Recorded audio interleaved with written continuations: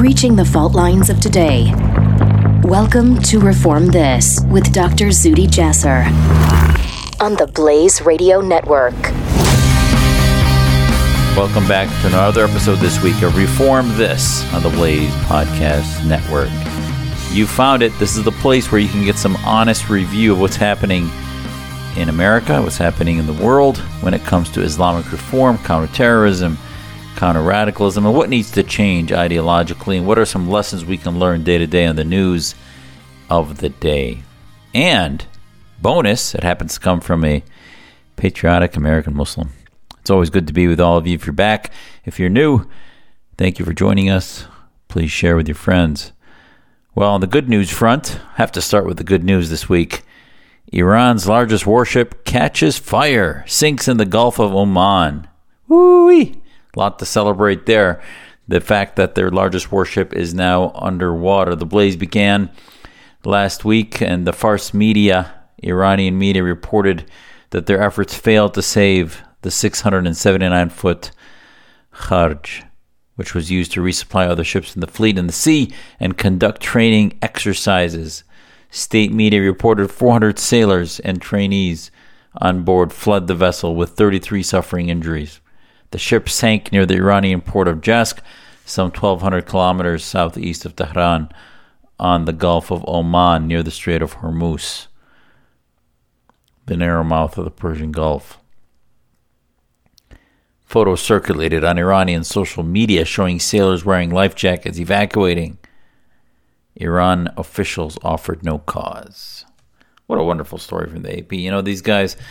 there was some reports last week that Nasrallah, the spiritual leader of Hezbollah, the terror arm of the Iranian government and the IRGC in Lebanon, has possibly been ill. It's not been confirmed. So we'll wait and see. Again, fingers crossed for more good luck for the comeuppance of the Iranian terror regime that exists, that now is probably cheering as they've had a wealth of opportunity that's come their way along with President Biden's change in policy, President Biden's appeasement of the Iranian regime and their attempt to give them back the sanction relief and others that came with the nuclear JCPOA. You know my position on that. I think that Hamas is armamentarium. This week, actually, we also heard that Iran is ready and willing to give another 10,000 missiles, rockets, to Hamas. Still, by the way, remember last episode I talked about the hypocrisy, nobody reporting on why the antagonism between Shia and Sunni of Hamas and Hezbollah, or Hamas and Iran and Assad, was not being reported on how well they're working together now. Nobody cares. And the left media to point out the hypocrisy, to point out the fact that it's not, Hamas doesn't care about the Palestinians and their human rights. It only cares about its own power. And make no mistake, they saw an opportunity for power with the beginning of another war this past month or so. Because, why wouldn't there have been conflict under Trump? What changed? When Hamas and terror organizations see an image of strength and that they're going to get nothing but actually more losses out of attacking Israel, our greatest ally. When they see that, they're not going to attack. They get nothing out of war. But when they see a president who has begun dismantling the nuclear maximal pressure campaign that we had, when we see a president that begins to hand billions to the Iranian terror regime and talk about even no longer naming the IRGC a terror organization, you see other terror organizations begin to act, begin to see a green light that they're going to get something more, that now, if they attack and create a war, they will have a bargaining chip, which is no war. Because right now has been a state of no war. But once they get back into conflict, the cessation of war becomes a bargaining chip. And with Biden in place, they felt that they had much less to lose than to gain. So, we'll cheer a large Iranian ship that has sunk on its own because of its ineptitude or whatever, its technological devastation. Who knows? But we can only pray for more. This week I wanted to talk to you about, it's interesting in the post 9/11 era, there was a lot of conversation about Muslim rights, civil rights, and whether the Patriot Act and other acts and then those things that came after it in Europe and in America were targeting Muslims, all the way to the crescendo of the so-called, inappropriately, propagandistically labeled Muslim ban of countries that were felt to be chaotic, anarchical, 6 nations that happened to be Muslim majority, but the media wanted to label as a Muslim ban just because the Muslim victim narrative seems to sell, seems to get followers. And on the heels of Rashida Tlaib and Ilhan Omar's propaganda, that continued to sell. But for a decade, for almost 20 years, post 9/11, we have seen now that whenever possible, Muslims as victims is a card that is not only played, but has created and grown many an organization like the Council on American Islamic Relations, Muslim Public Affairs Council, and others that have grown on the backs of fundraising because Muslims are being attacked and because of the anti-Muslim bigotry, or a term that they call Islamophobia. So as a result of them fighting Islamophobia, you saw the industry of Islamists. By the way, many of them did not sell themselves as what they are, which is political Islamic operatives, Islamists, but rather as simply civil rights groups of Muslim lawyers, groups of ACLU folks that were also Muslim Islamists, on and on. So the bottom line, now we see this year with President Biden also a spike of anti-Semitism. And in almost every category, you see a spike of anti-Semitism. Category of offense being verbal abuse, social media, crimes, hate crimes. The Jewish community, again, is on the front lines, unfortunately, of this heinous xenophobia, bigotry, call it whatever you will. It is evil, and it is anti-Semitism. But why did I mention that after the Islamophobia campaigns? Well, the response publicly is very different to them. You see Governor Cuomo in his press conferences talking about, well, this is sort of what happens when people want to get out after the pandemic, is they need to not be afraid. And he sort of ferentially gets into the topic of anti-Semitism. Maybe he mentioned it, maybe he didn't. But boy, when he was talking, by the way, there's also a lawsuit going through on how the Jewish community was targeted for identification and arrests for violating the social gathering laws that Governor Cuomo and others put into place. And we saw this happening as Bill de Blasio openly targeted the Jewish community. And thankfully now there are some courageous legal folks taking this on in the court system. And we at the American Islamic Forum for Democracy have been very supportive of their attempts publicly to take on the bigotry of how the shutdowns were selectively enforced against religious communities. So the point here is there are many different battlefronts, many different battle lines, and areas in which we're debating about where the government's role is correct, overreached, inappropriate when it comes to religious freedom and religious practice and personal religious practice especially. And when it came to Muslims in the past 20 years, how many times did you hear discussion about the rights to wear hijab, the rights to wear, and not only publicly, which I've defended unequivocally, but in uniform, with police uniforms, military uniforms, etc. And again, that's a debatable subject and can typically be accommodated based on uniform restrictions and the covering of hair per se. But it can be accommodated, but may not necessarily be to the detail of what the Orthodox law would be to cover the neck, for example, etc. But you wonder why I'm going down this area. Well, this week, by the way, that debate happened for years, and over you felt, you heard the Islamists say it was xenophobia to make Muslims not allowed to wear that.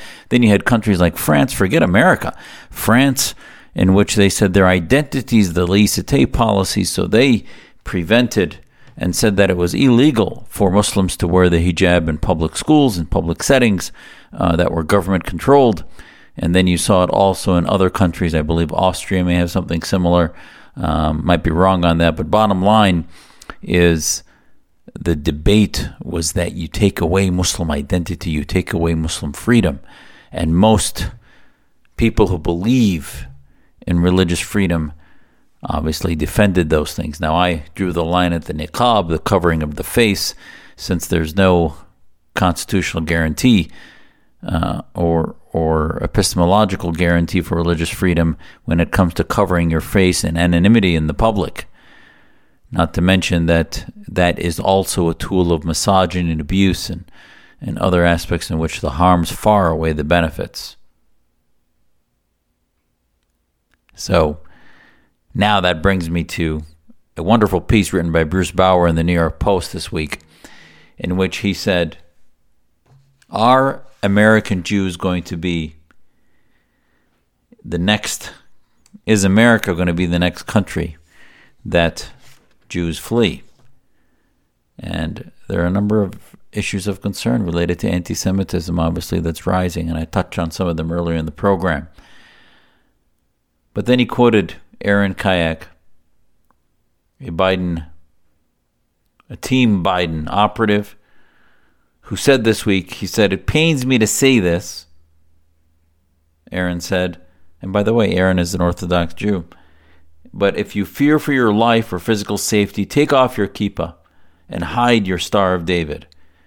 Kayak's official White House title is Jewish Engagement Director, and his tweet revealed much about Team Biden's views on anti-Semitism and cultural politics in 2021, said Bruce.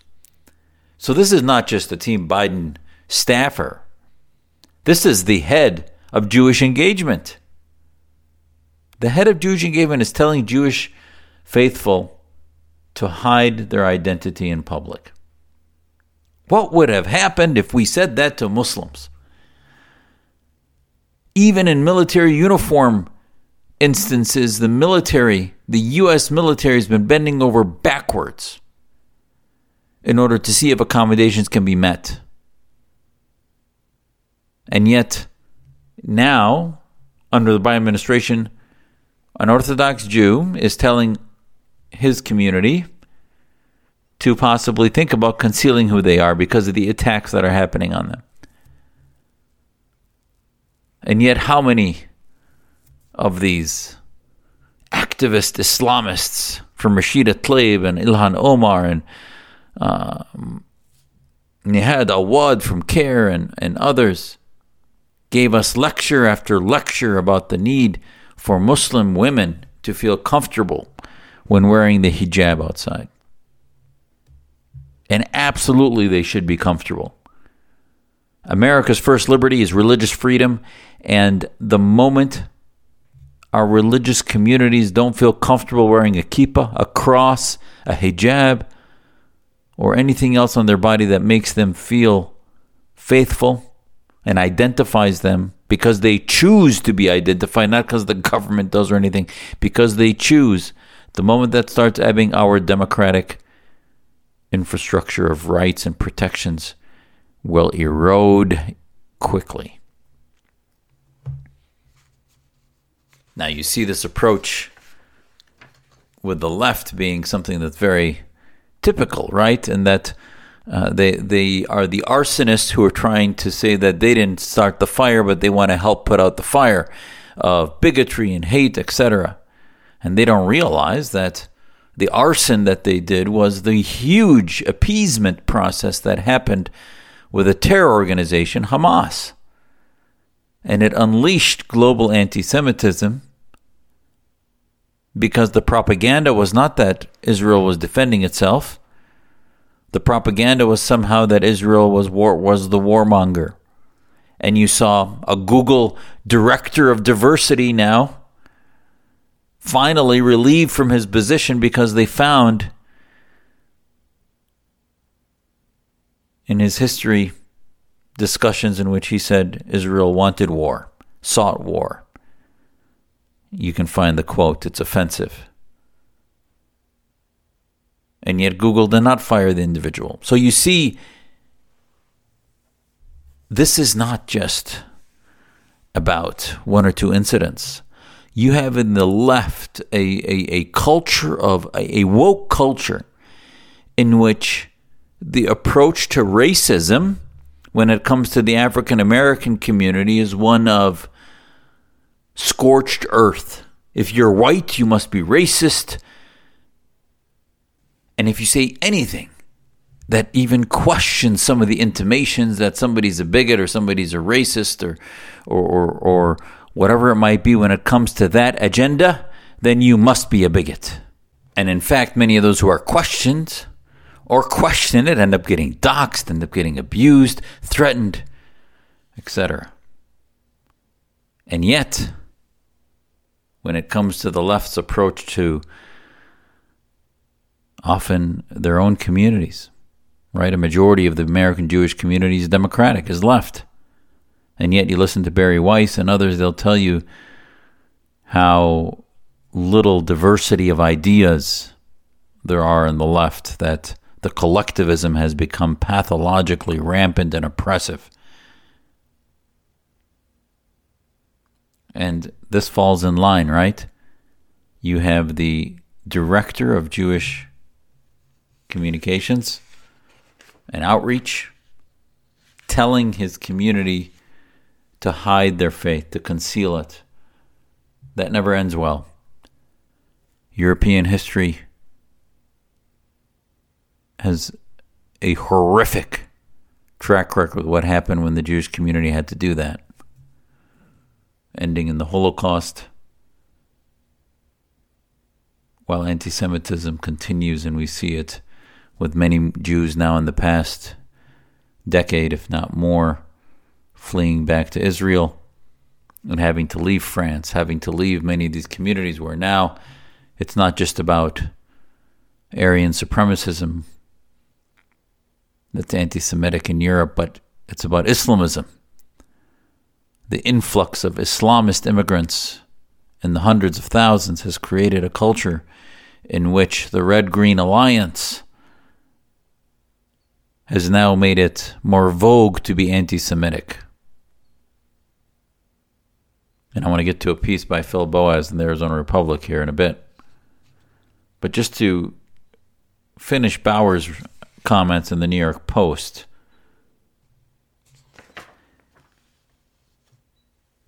he noted, it was heartening to read the replies to KX's tweet. Nobody should have to hide who they are to be safe in America, quote unquote.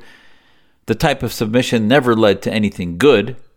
It's interesting, I didn't fear for my life or physical safety under Trump. Having lived in Europe for decades, the author said, I'm not unfamiliar with the idea of Jews concealing their identity. And then he goes on to talk about what's happening there now, as I just mentioned. And he says, even as European Muslims audaciously block traffic by praying in the streets, European Jews don't dare hang a tiny Star of David from their necks. And then this quote from 2013, 49% of Jews in Sweden said they didn't dare wear such objects in public. And at the time it was 40% in France and 36% in Belgium. And these numbers have only risen since that time.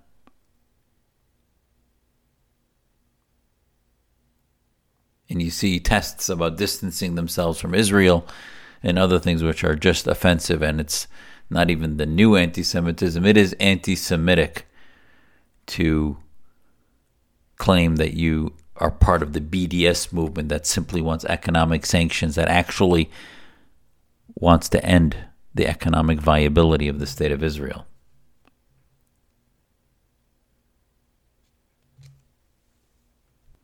So my message to the Islamists out there, and to all of you who should put pressure on the Islamists, is to ask them if the personal representation and expression of who you are religiously is manifested in your practice of what you wear, from the hijab to the rest of your body. Why would you not then come out vociferously against, on the left, against anti-Semitism and against what it's doing to the Jewish communities? And you should stand against any type of hint, talking to you, Team Biden,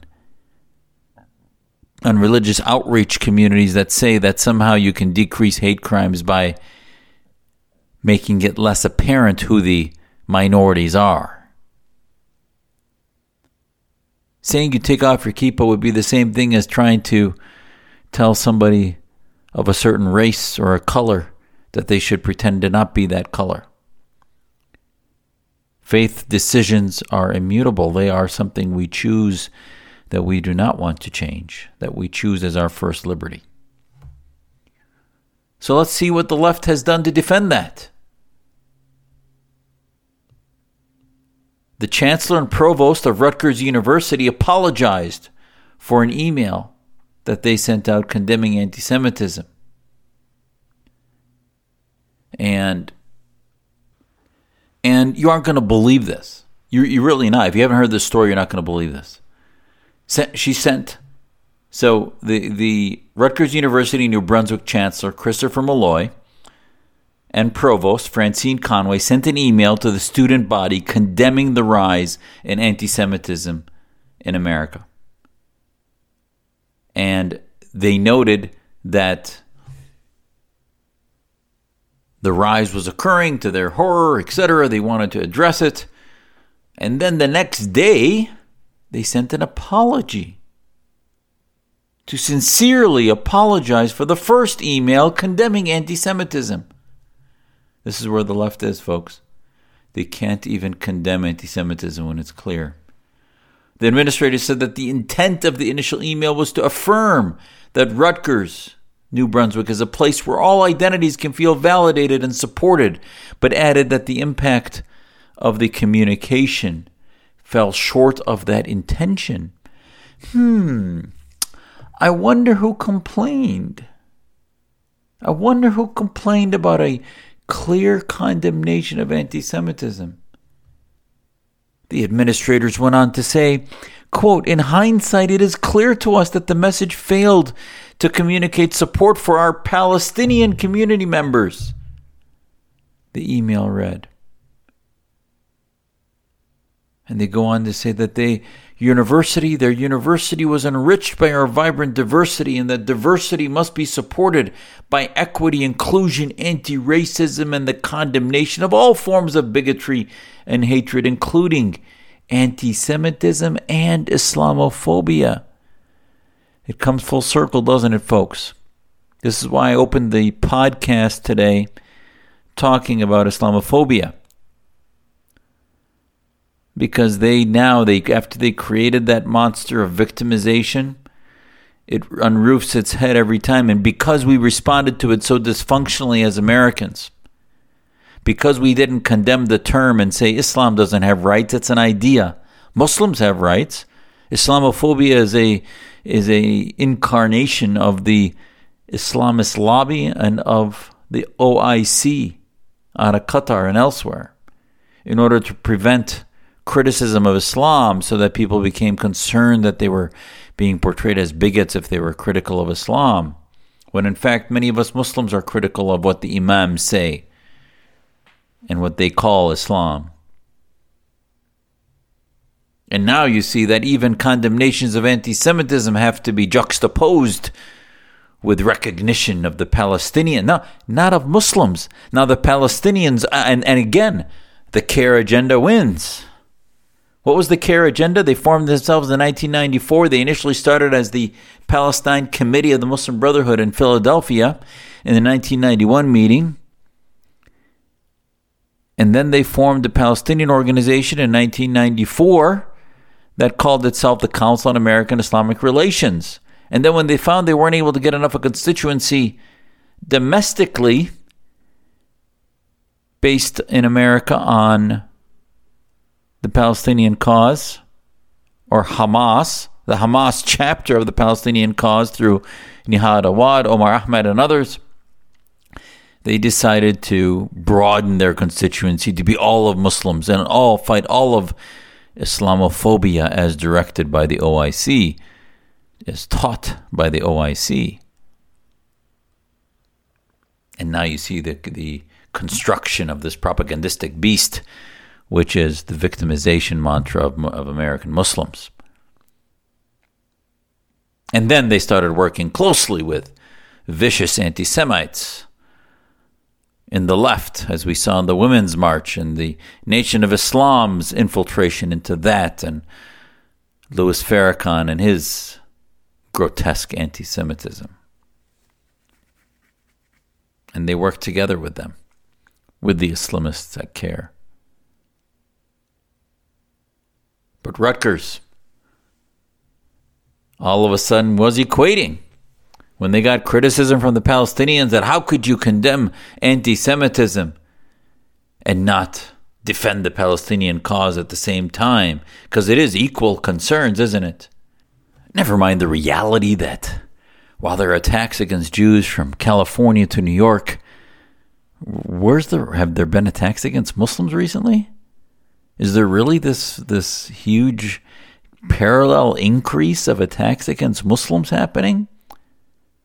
Which they call Islamophobia, these guys. No. But no, anytime you talk about the Jews, you have to talk about Muslims according to the Islamists, because that's their stick. That's the stick that they use to keep themselves relevant. And they were so worried under the Trump administration because the Abraham Accords made the Arab countries and others pay more attention to higher priorities than defending a terror organization like Hamas,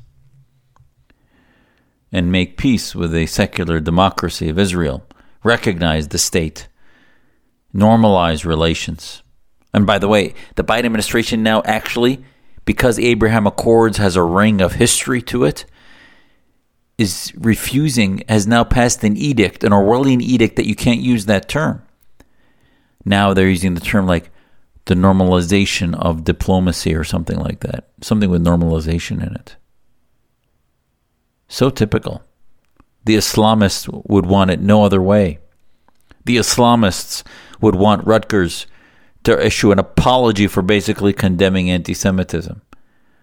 The Islamists would want to normalize Hamas. The Islamists would want to somehow say that criticism of Hamas is bigotry against Muslims, like criticism of Israel is bigotry against Jews. They equate the inequatable. And that's where we are, folks. That's where the state of the wokeist movements, the American suppression of free speech,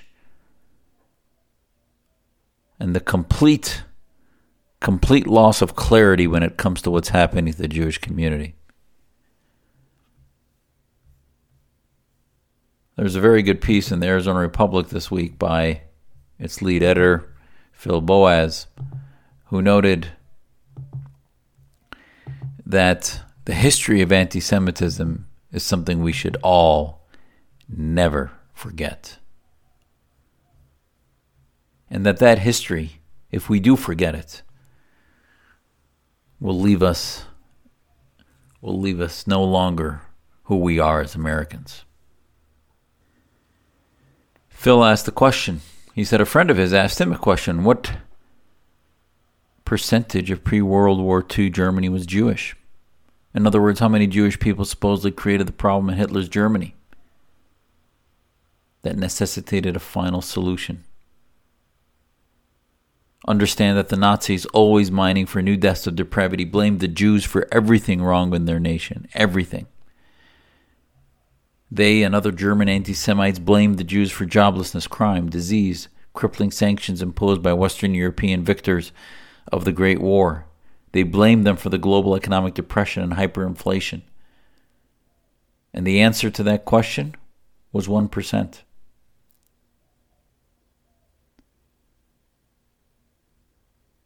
So, not only was the entire conspiracy theory that Jews are responsible for all of that complete psychosis,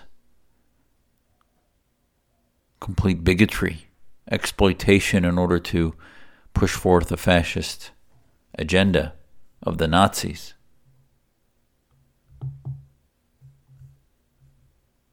but the mechanism, the cultural approach to target a minority is not new. The problem of anti-Semitism was at least 2,000 years old, Phil writes.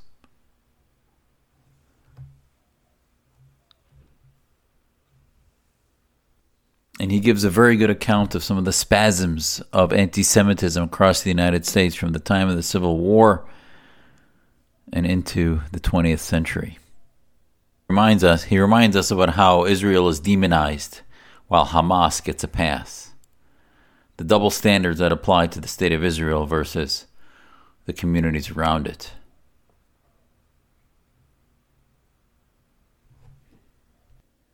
And yet, he concludes and says, quoting Peace from his book, reportedly, NPR canceled an appearance that talks about the triumphant Jewish people and all the great achievements of the golden age of Jewish achievement. What happened? Explain Peace. If there had been one powerful lesson for the Jews over the last 2,000 years, it is to keep your head down. When things began to go badly in war, the economy, or some other maelstrom, Jews were typically the first scapegoat. Be cautious is a message Jews have learned very well. Even when things are going well, circumstances can quickly turn dangerous. That explains why American Jews are so on edge these past 2 weeks, concludes Phil Boas. Jew hatred has long been a portent of greater societal breakdown. It's why attacks on our Jewish countrymen should fill us with foreboding. Now, I think it's so important to realize that still, in that piece, and often in this discussion, we underrepresent the influence of Arabists and Islamists in global anti-Semitism. If you look at the State Department's percentage report of how deep anti-Semitism is in Arab-majority countries, the best is 86% rate, worst is 98% rate of anti-Semitism. And that's because of the confluence of Islamist movements, which are political Islamic movements, and Arabist fascist movements, both of which share a number of horrific ideas, but the most common one is anti-Semitism. I've testified to Congress on anti-Semitism before, and in that testimony I talked about the operations that are happening globally that are bolstered between the far left and the Islamist media of Al Jazeera and otherwise, and I've talked to you about that on this program before. So I hope and pray that my Jewish brothers and sisters do not have to hide, do not have to put their heads down, do not have to lose their religious freedom, that we should, as people of conscience, come to their defense, be us Muslim, Christian, white, black, Asian, whatever our racial or religious origin may be, we have to understand that we have to fight the scourge of anti-Semitism. And as we do it, our societies will be better, and we will prevent the deterioration of our societies into a balkanization and sectarian battles. Because it's happening. That's what the left wants. That's why the left, the progressivist, will appease horrific regimes that are anti-Western and anti-democracy and anti-Christian and anti-Semitic, like the Islamists of Iran. That is why they seek to lift those up. It's because they don't care about their anti-Semitism and their hate. They just know that it weakens America's foundations of freedom, liberty, and capitalism. And once you can weaken those foundations, then you can advance progressivist agenda. So I hope we gain some clarity on how to fight anti-Semitism. I've taken it from what the small symbol of asking the Jewish community not to wear a kippah can mean, to what the Rutgers University folks did in their horrific apology after condemning anti-Semitism, to a little history. Open the discussion with your families, with your neighbors. Help us fight this. There's great work being done out there, not only by our own American Islamic Forum for Democracy and our Muslim Reform Movement, but also Raheel Raza has helped start a council on Muslims against anti-Semitism, which is looking to create a global platform of Muslims that are fighting anti-Semitism. Thank you and God bless. We'll be with you again next week. This is Zuhdi Jasser on Reform This. Reform This with Dr. Zuhdi Jasser on the Blaze Radio Network.